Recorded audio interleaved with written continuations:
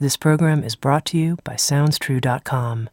At SoundsTrue.com, you can find hundreds of downloadable audio learning programs, plus books, music, videos, and online courses and events.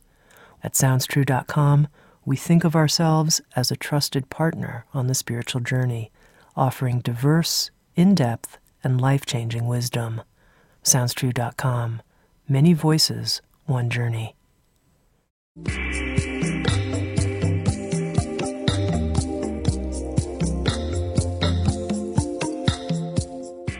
You're listening to Insights at the Edge.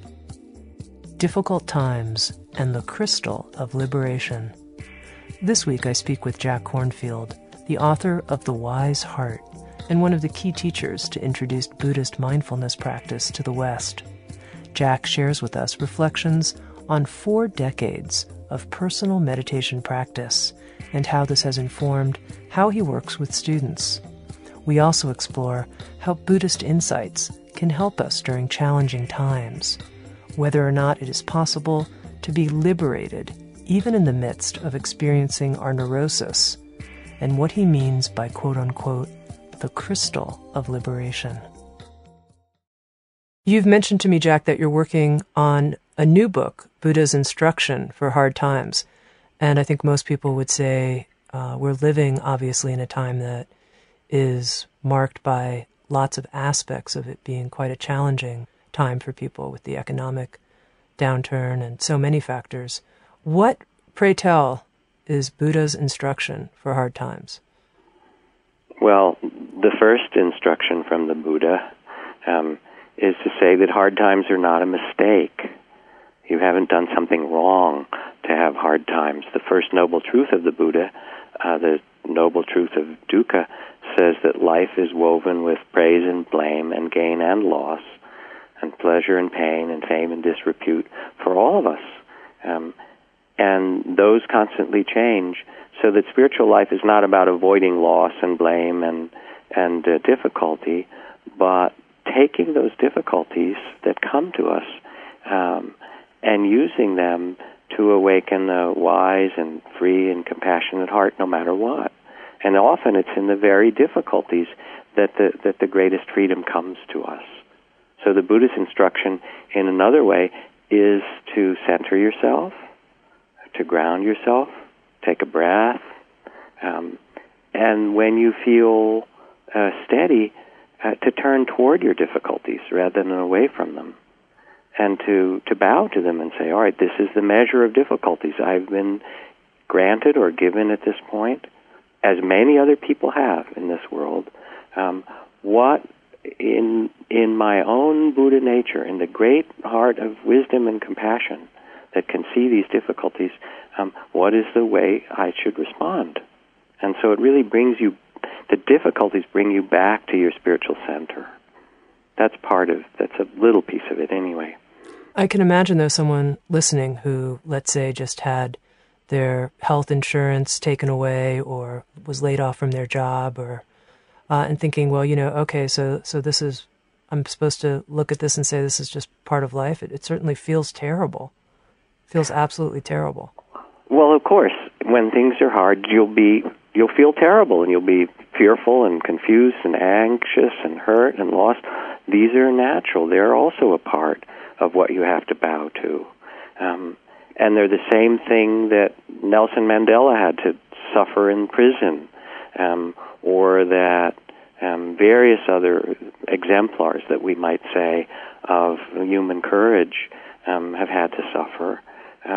And we're survivors. We know how to do this.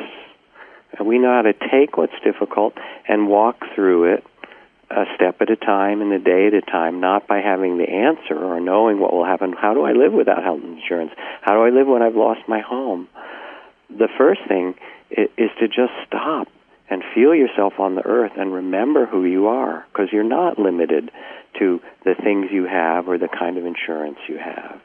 Your spirit is inviolable, and it cannot be touched by these external circumstances.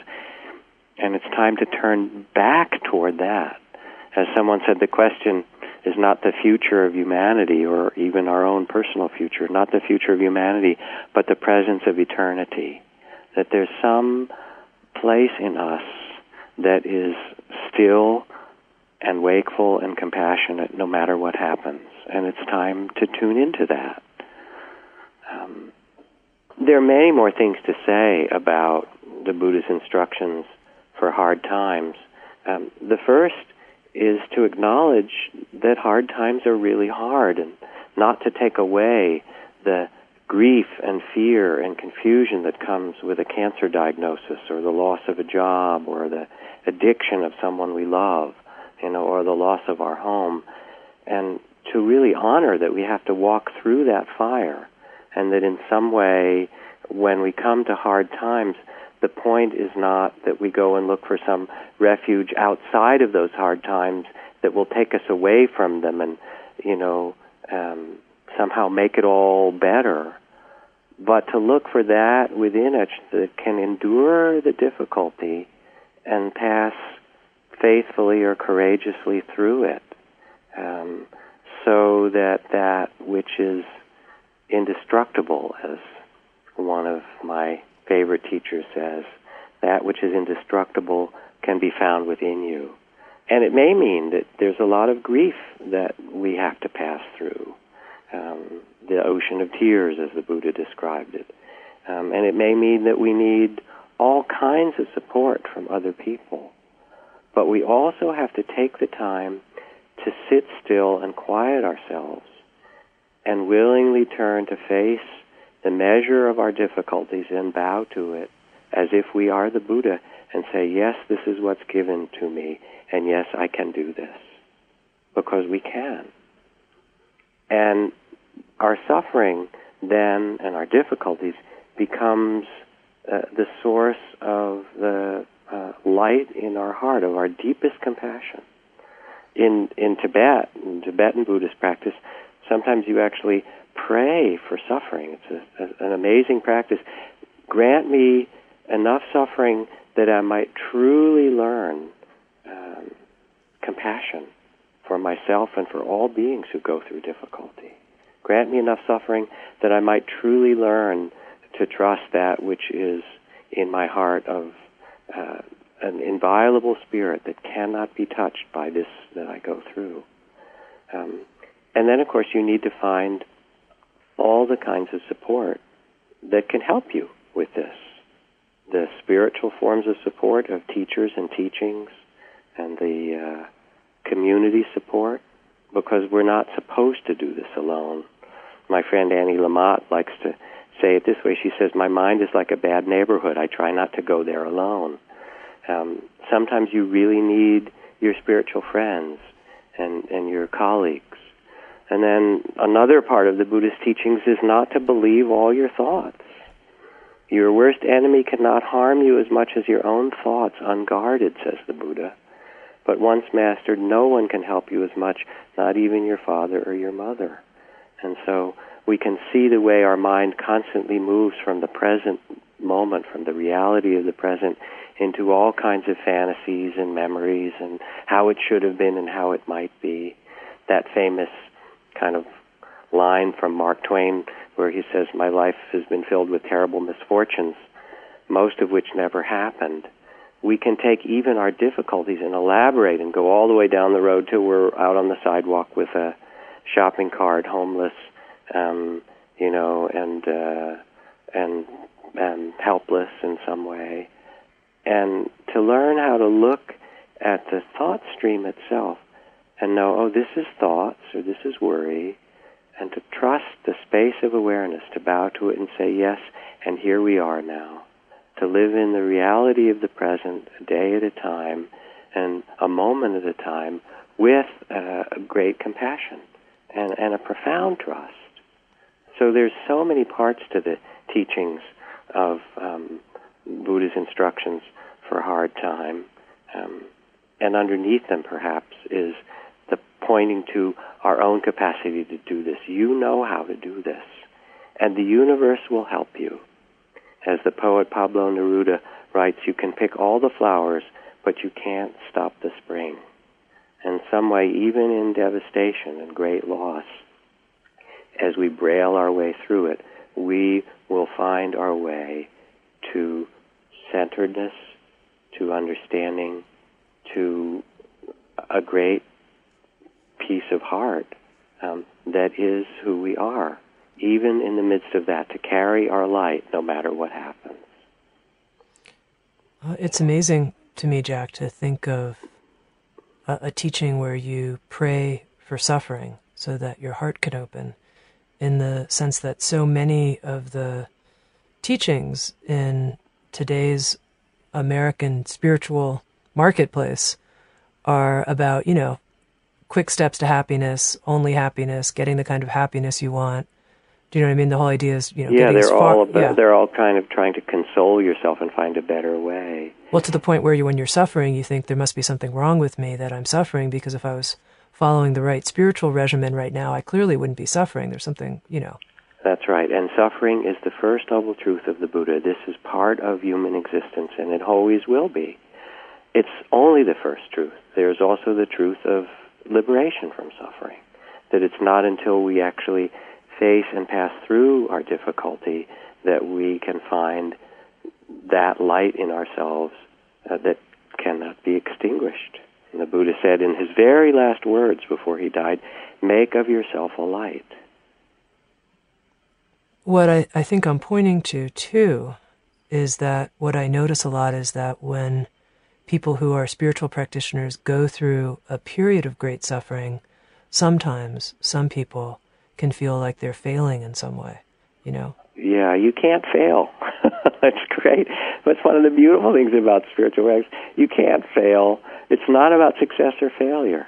We get lost. Everybody gets lost. And then there's a moment where you wake up and you say, really lost, wasn't I? Really anguished, wasn't I? This was so frightening. This was great fear. You're bowing to Mara and say, oh, Mara, you've shown me the worst fear now. You've shown me anguish.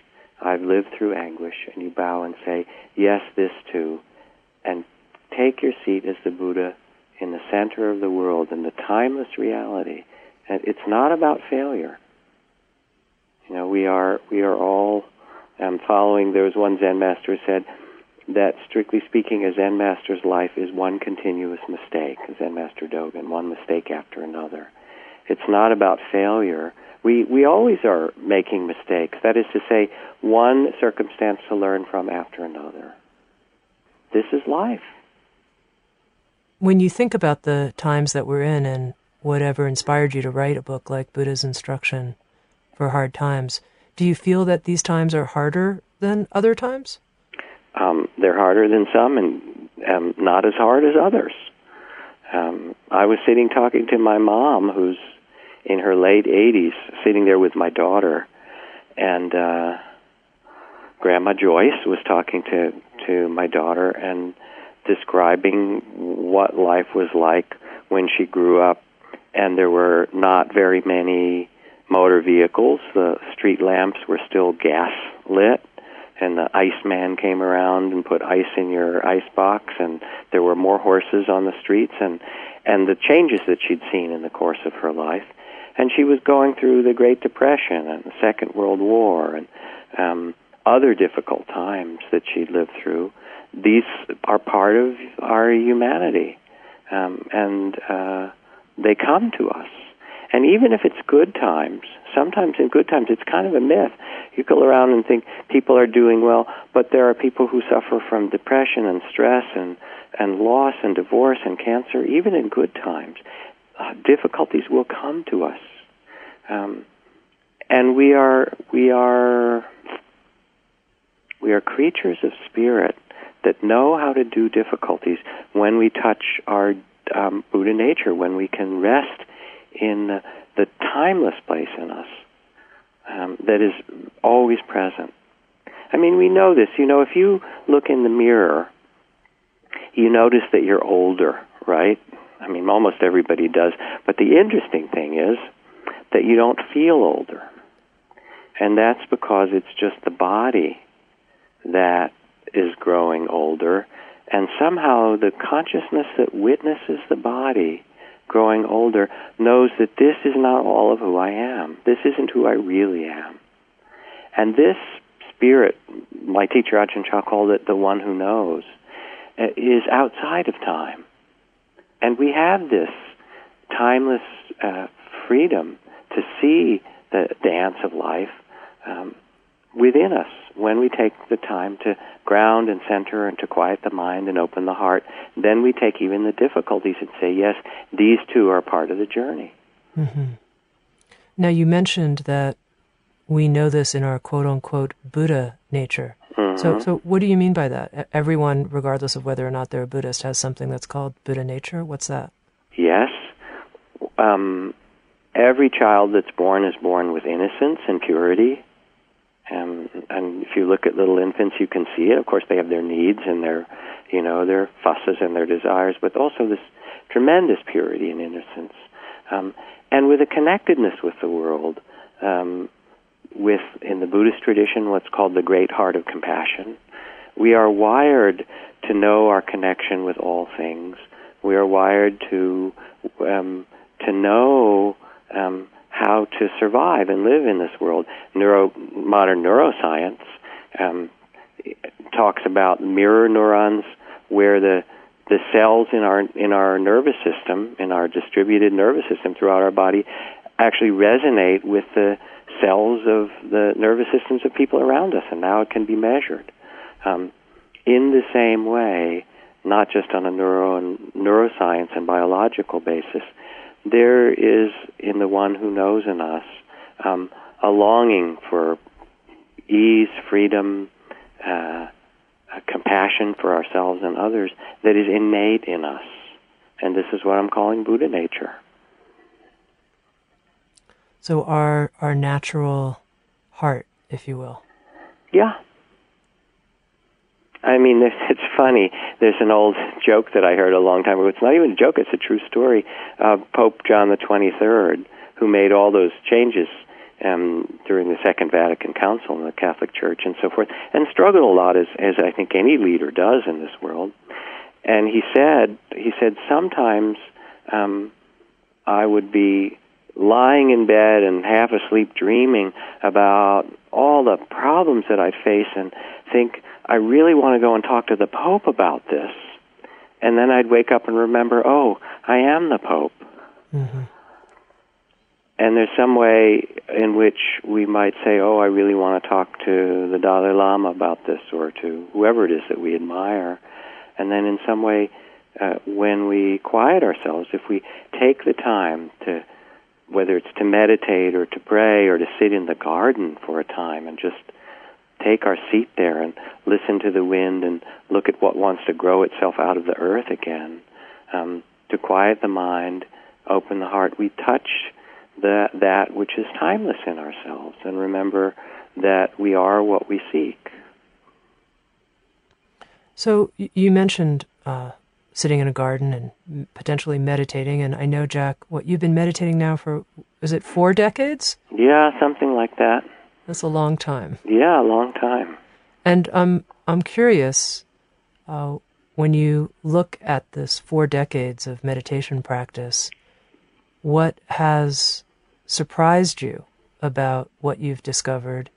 And if anything, have you been disappointed at all as well by what you've discovered about meditation? Anything either surprise or disappoint? Oh, I haven't been disappointed at all. I mean, I could say I was disappointed when I discovered that, my personality wasn't going to go away. People think, and as I did, I'm going to get a new, much better, more enlightened personality. But the personality isn't what gets enlightened. You get a body when you're incarnate, and you get a certain personality. And that's how it is. Enlightenment isn't about that. It's not about that kind of, ideas of perfection. I'm not disappointed at all. It's been absolutely wonderful. And what I've learned, which has taken me a long time, I'm kind of a slow learner perhaps, has led me to the place where when I meditate, I don't really seek anything. I sit, I open myself. If I've been really busy and running around and so forth, then there might be tasks tension or stress, and I let that release. That's just sort of the body, physical. And I rest in a kind of open awareness. Maybe sometimes I might deliberately shift to loving kindness and compassion, but often it's there in that open awareness. And things are the way they are, and I'm at ease in the midst of them. So I don't really try and do anything, and my life is my life. And it's not about changing it. It's really about finding a great space of presence and awareness that can see the dance of life and participate in it. Both participate fully and yet somehow not be so caught in it. And I'm not anymore. We'll see. I mean, I don't know what's going to happen when I die. I'd be interested to see. Maybe I'll be kicking and screaming, saying, I don't want to die, I don't want to die. I don't know. But I feel like I really learned how to rest in the way things are. And it's wonderful. And it took a long time. There was a lot of meditation where I released tensions and where I dealt with, the trauma that I carry from my childhood, and various kinds of anger and fear and things came out. And that was also natural. But it wasn't the culmination of it. That's just a kind of natural purification that happens as you meditate. You come back to center and so forth. But it's not leading you to, or me, to a state or something that you hold on to. It's actually leading to openness and presence. So I'm just backtracking for a second. When you say that the personality hasn't changed, what do you mean by your personality? Well, I mean, if I were to take the Myers-Briggs Jungian personality test, I'm extroverted. I have some introverted sides, but I'm extroverted, and I'm intuitive more than, and sensation type, living in my body and so forth is less dominant. And I have certain patterns. I'm really speedy, and quick both to see things and also maybe quick to analyze and want to do stuff and things like that. It's very different than other people that I'm around, and people in my family. There's somebody who's very different personality, who's way slower than I am, who's much more connected with their body and the garden and the earth and so forth. And those things, that's just how I am.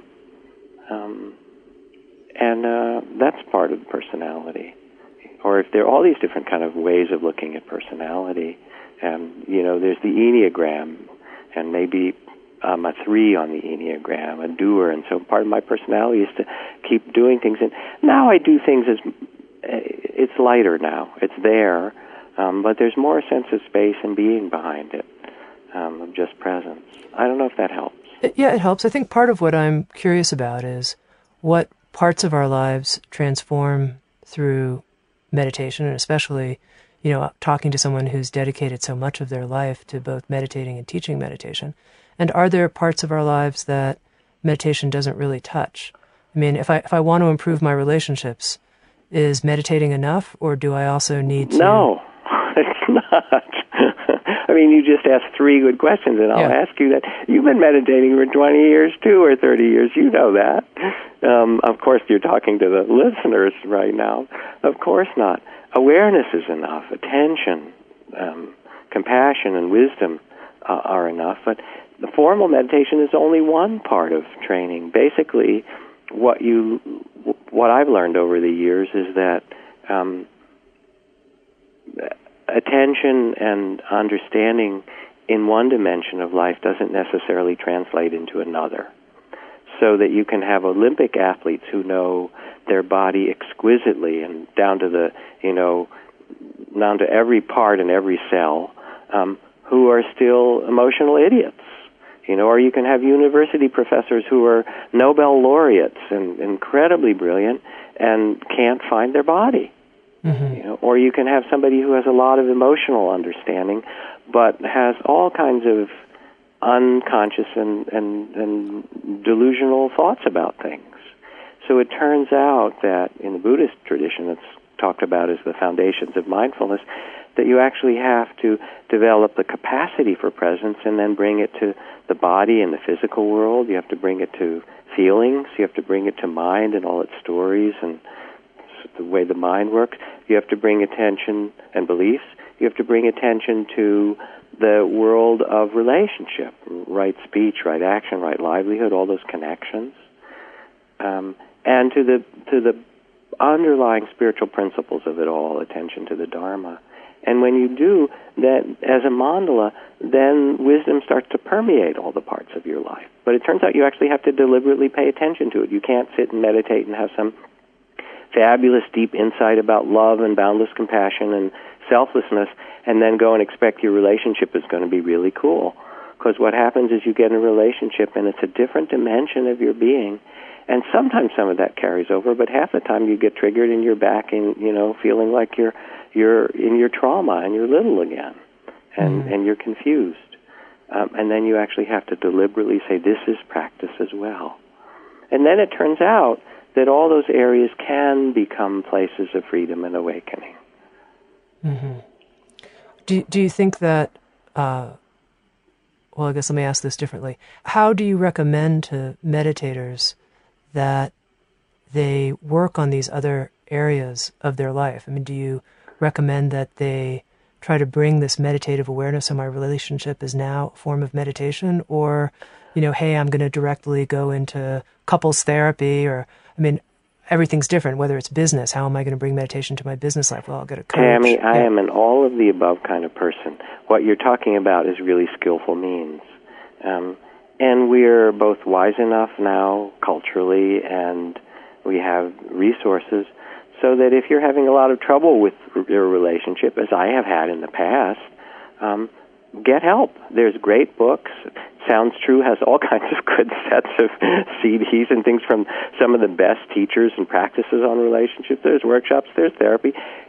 Learn to make your own patterns and fears and confusions conscious so that you can release them and have a freer and wiser heart in relationship. The same in business, of course. The areas that are difficult or where you can feel confused, get skillful help. It's not all that complicated. Mm-hmm. And it doesn't mean that the whole point is, to go to the gym and work out and have good couples therapy and then go to money workshops, and then work on your personality and try and make yourself a perfect person. It's not about perfecting yourself. It's about finding in your meditation and in your spiritual life a place of centeredness and freedom and wakefulness, and then noticing that there are certain areas of the life where that doesn't translate yet so well because of past trauma, because there's confusion and a kind of veil, and saying, all right, what will it take to bring the same wisdom and compassion and love there too? Mm-hmm. It's not about an ideal. This beautiful kind of passage, if you can sit quietly after difficult news, if in financial downturns you remain perfectly calm, if you can see your neighbors travel to fantastic places without a twinge of jealousy, if you can happily eat whatever is on your plate, if you can love those around you unconditionally and fall asleep after a day of running around without a drink or a pill, if you can always find contentment just where you are, you're probably a dog. We have all these ideals about, oh my God, I'm going to be this, great enlightened person. And those are just ideas.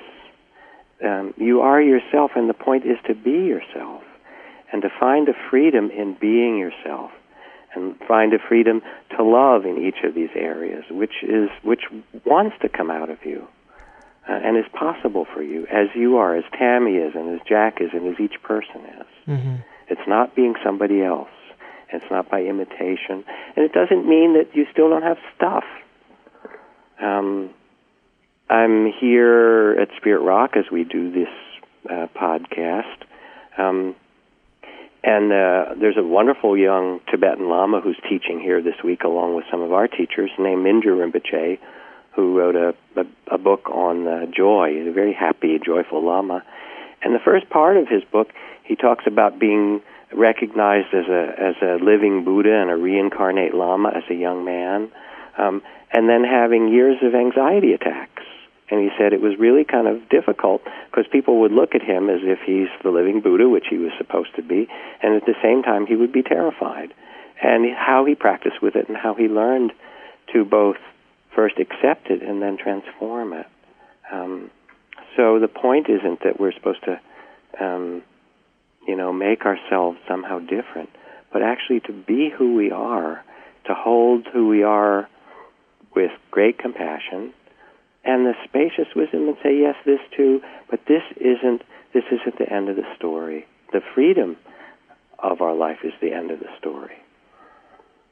So you're saying the freedom to be who you are, even with your quote-unquote stuff, yeah, which is different than whatever your personality is. I mean, our personality is this unique Enneagram type. I mean, our unique expression, I get that. But the stuff is this other thing. Your neurosis, if you will. I mean, Ram Dass talks about how he'd become the connoisseur of his neurosis. There's a way in which you know that that's not who you really are. And so you're less caught in it, and it's less powerful, and there it is. So liberation exists with stuff in the midst. It certainly does.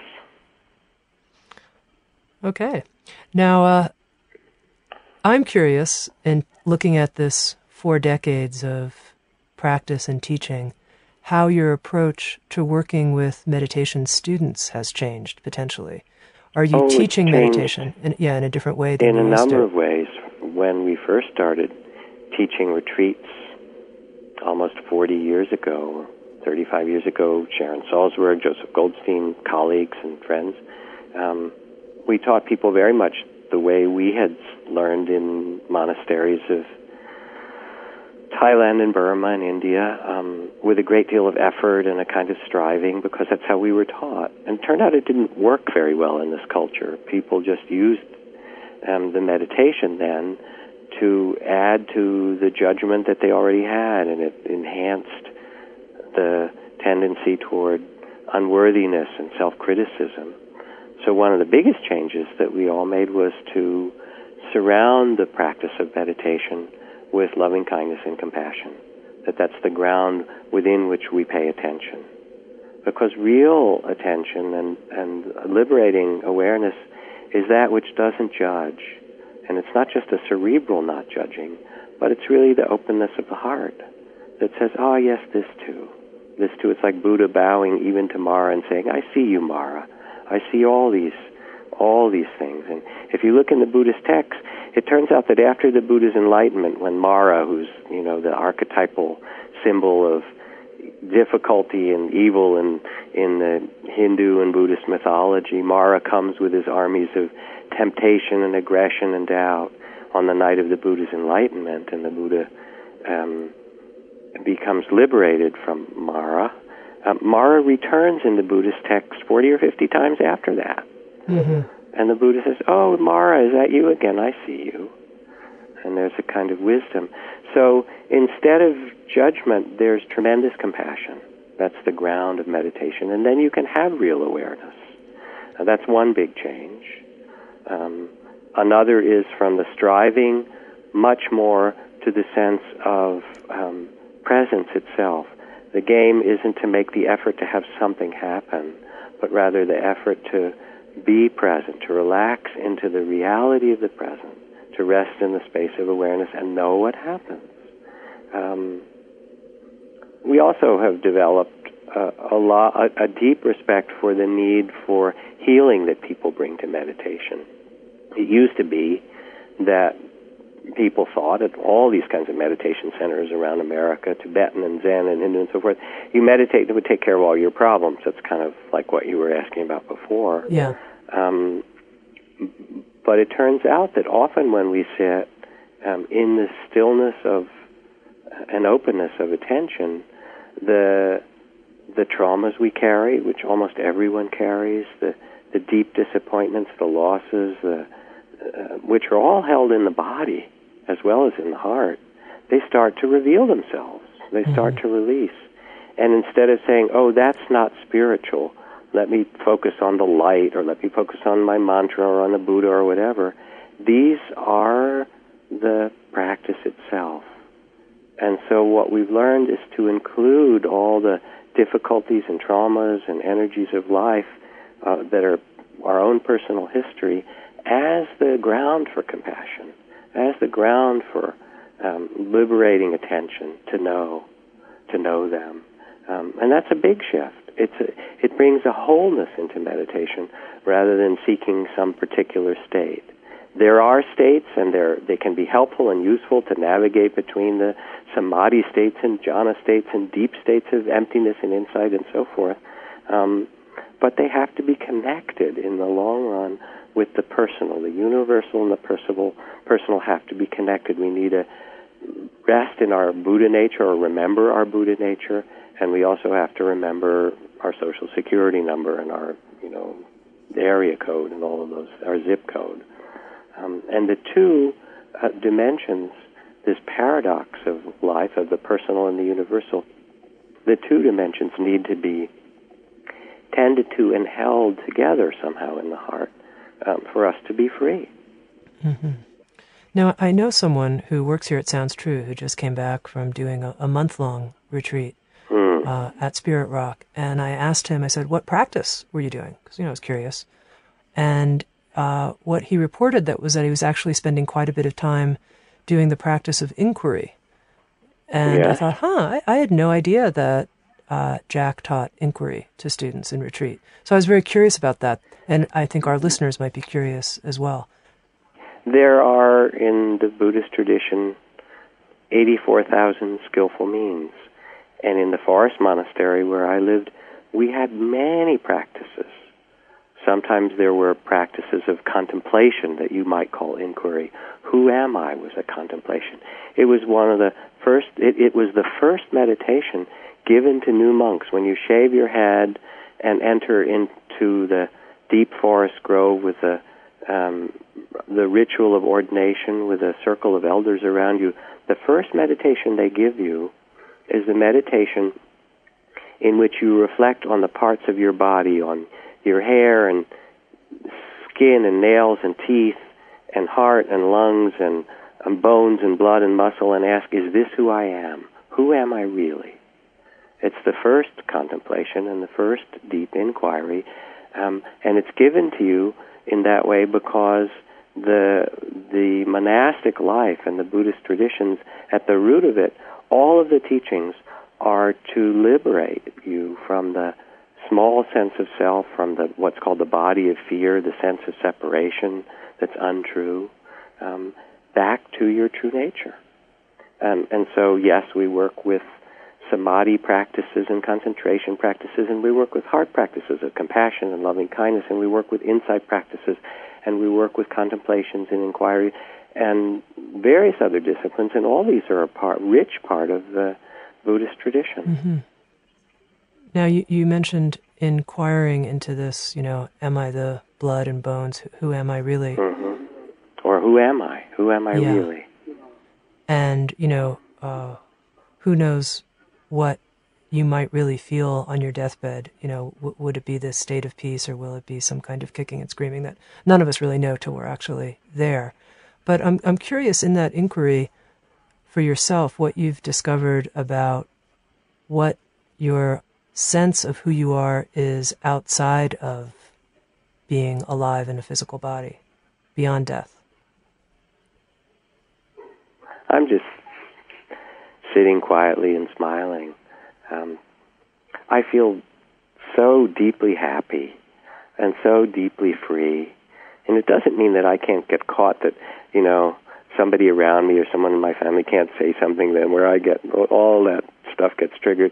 But it has nothing to do with who I really am and with true nature. And knowing this is resting in this great timeless presence, which is what I am, what we all are. That's the game. So this conversation is officially called Insights at the Edge. That's the name of this series.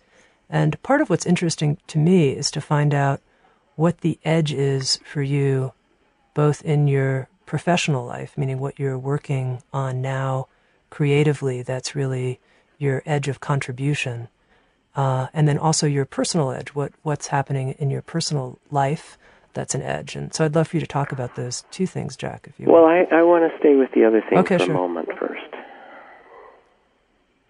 There's a beautiful passage in the Dhammapada where the Buddhist says, live in joy and love even among those who hate. Live in joy and peace even among the troubled. There are troubles in the world. There's hatred, there's sickness, there's difficulty. And there is also an undying spirit, an undying, inviolable consciousness that is in each of us, that is who we are. And it's everything and it's nothing. To speak about liberation, one of the reasons people get confused about freedom and enlightenment and liberation is that awakened consciousness has different facets or different dimensions, a bit like a crystal, so that if you hold this luminous crystal up to the light and turn it, it will take the beam of white light and refract it into the many colors of the spectrum. In the crystal of the awakened consciousness, one facet is love. And when you rest in presence and pure awareness, at times everything is love, because you're connected with everything, and that's simply what existence is. Like gravity, only more so. If you turn the crystal one more facet, everything is emptiness. And you feel its transparency and its emptiness, and everything that arises and passes away like a dream. Every moment, every day is new, and then it vanishes. And where is that day? Where is that moment? If you turn the crystal another facet, everything becomes vast silence. This enormous silence that surrounds all our activity and our words and movement that is always here. If you turn it another facet, it becomes tremendous joy and bliss. Ananda is the word in Sanskrit. And everything is joy. And another facet, and it's clarity. The awakened heart and mind is simply clarity itself, knowing. And you turn it another facet, and it's absolute peace. What happens in spiritual paths often is that a master or a tradition will have an experience of awakening, will embody that awakening in one facet or another, in peace or love or emptiness or joy. And then people get confused and they think that's what the awakened heart is. It's really love, and it's all about love. Or it's really about emptiness, letting go and transparency. Like a star at dawn and a flash of lightning in a summer cloud, an echo, a rainbow, a dream. Or some other people think that it's really about fullness and presence, being completely present for every moment. And those are the dimensions of awakened consciousness. And we discovered that to be true when we rest in pure awareness, love, when we step out of the small sense of self. This is revealed to us. And to know this sort of helps with the confusion of these different spiritual paths. They're not leading to different places, but to these fundamental, luminous and liberated aspects of our own true nature of consciousness itself. Mm-hmm. And we know this. It's not like it's far away and it's not in the Himalayas and it's not just some great guru or lama or swami or mama or something. We actually have tastes of this. We know this in ourselves. It's not far away. It's here. Mm. So now you wanted to ask about new things. I forget what it was about. What's my cutting edge? And creativity. Yeah. Well, first of all, thanks for that, Jack. It was beautiful. But you're welcome. You asked a serious question. I did, and as I hear you talking about the diamond, is the implication that we are that diamond? Of course. Yes. But it's not personal. It's not you, Tami, or me, Jack. It is who we really are. Mm-hmm. It is our collective true nature. I mean, it's this mysterious thing. Nobody knows how they were born, where we come from. How did you get into this funny-looking body that has a hole at one end into which you stuff dead plants and animals regularly and grind them up with the bones that hang down and glug them down through the tube, and ambulate by falling one direction and catching yourself bipedally and then fall the other direction and catch yourself. It's bizarre how we got in here. And this world, no one knows how this world came into being. It is a creation of consciousness itself. It's extraordinary, this mystery. And the point isn't, to be trying to perfect this body or personality in some way, but to step back and see and know in the heart this mystery and rest in the reality of the mystery. And then, of course, you play the game of life because we get to be incarnated. We are the mystery in incarnating itself. And it's beautiful when you remember. And it's painful and it's awful and it's unbearable beauty and, unfathomable pain, the ocean of tears and the, galaxy of bliss. And I don't say that lightly. But it's what we have. Ocean, galaxy, you can't really say those kinds of things lightly. I mean, they're huge, Well, yeah. Or the ocean. The Buddha said, which do you think is more, my friends, the water in the four great oceans or the tears you have shed on these long way of taking birth again and again? Whatever, you believe cosmologically. We do know the tears of the world. We each carry a certain measure of those tears in our heart. And at the same time, he says, live in joy even among the afflicted. Live in joy, in luminosity, in peace, even among the troubles of the world. Mm-hmm. Remember who you are. And all the different practices, to take the time to meditate, to quiet the mind, to open the heart, to take the time in nature, to read your favorite poem, to listen to music that touches and inspires your heart, to watch a film of courage or that makes you laugh and gives you perspective, to be with teachers that remind you, or to teach somebody else so that you're reminding them from your deep understanding. They're all skillful means. And then you see the areas of your life where you're still really foolish.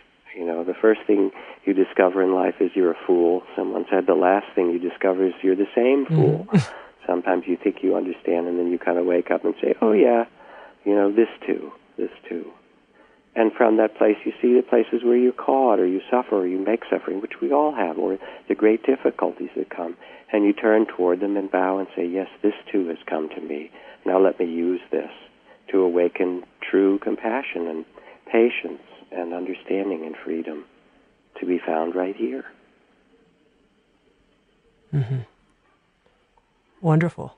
Well, thank you. Thanks, Jack, for the conversation. You're welcome, Tami.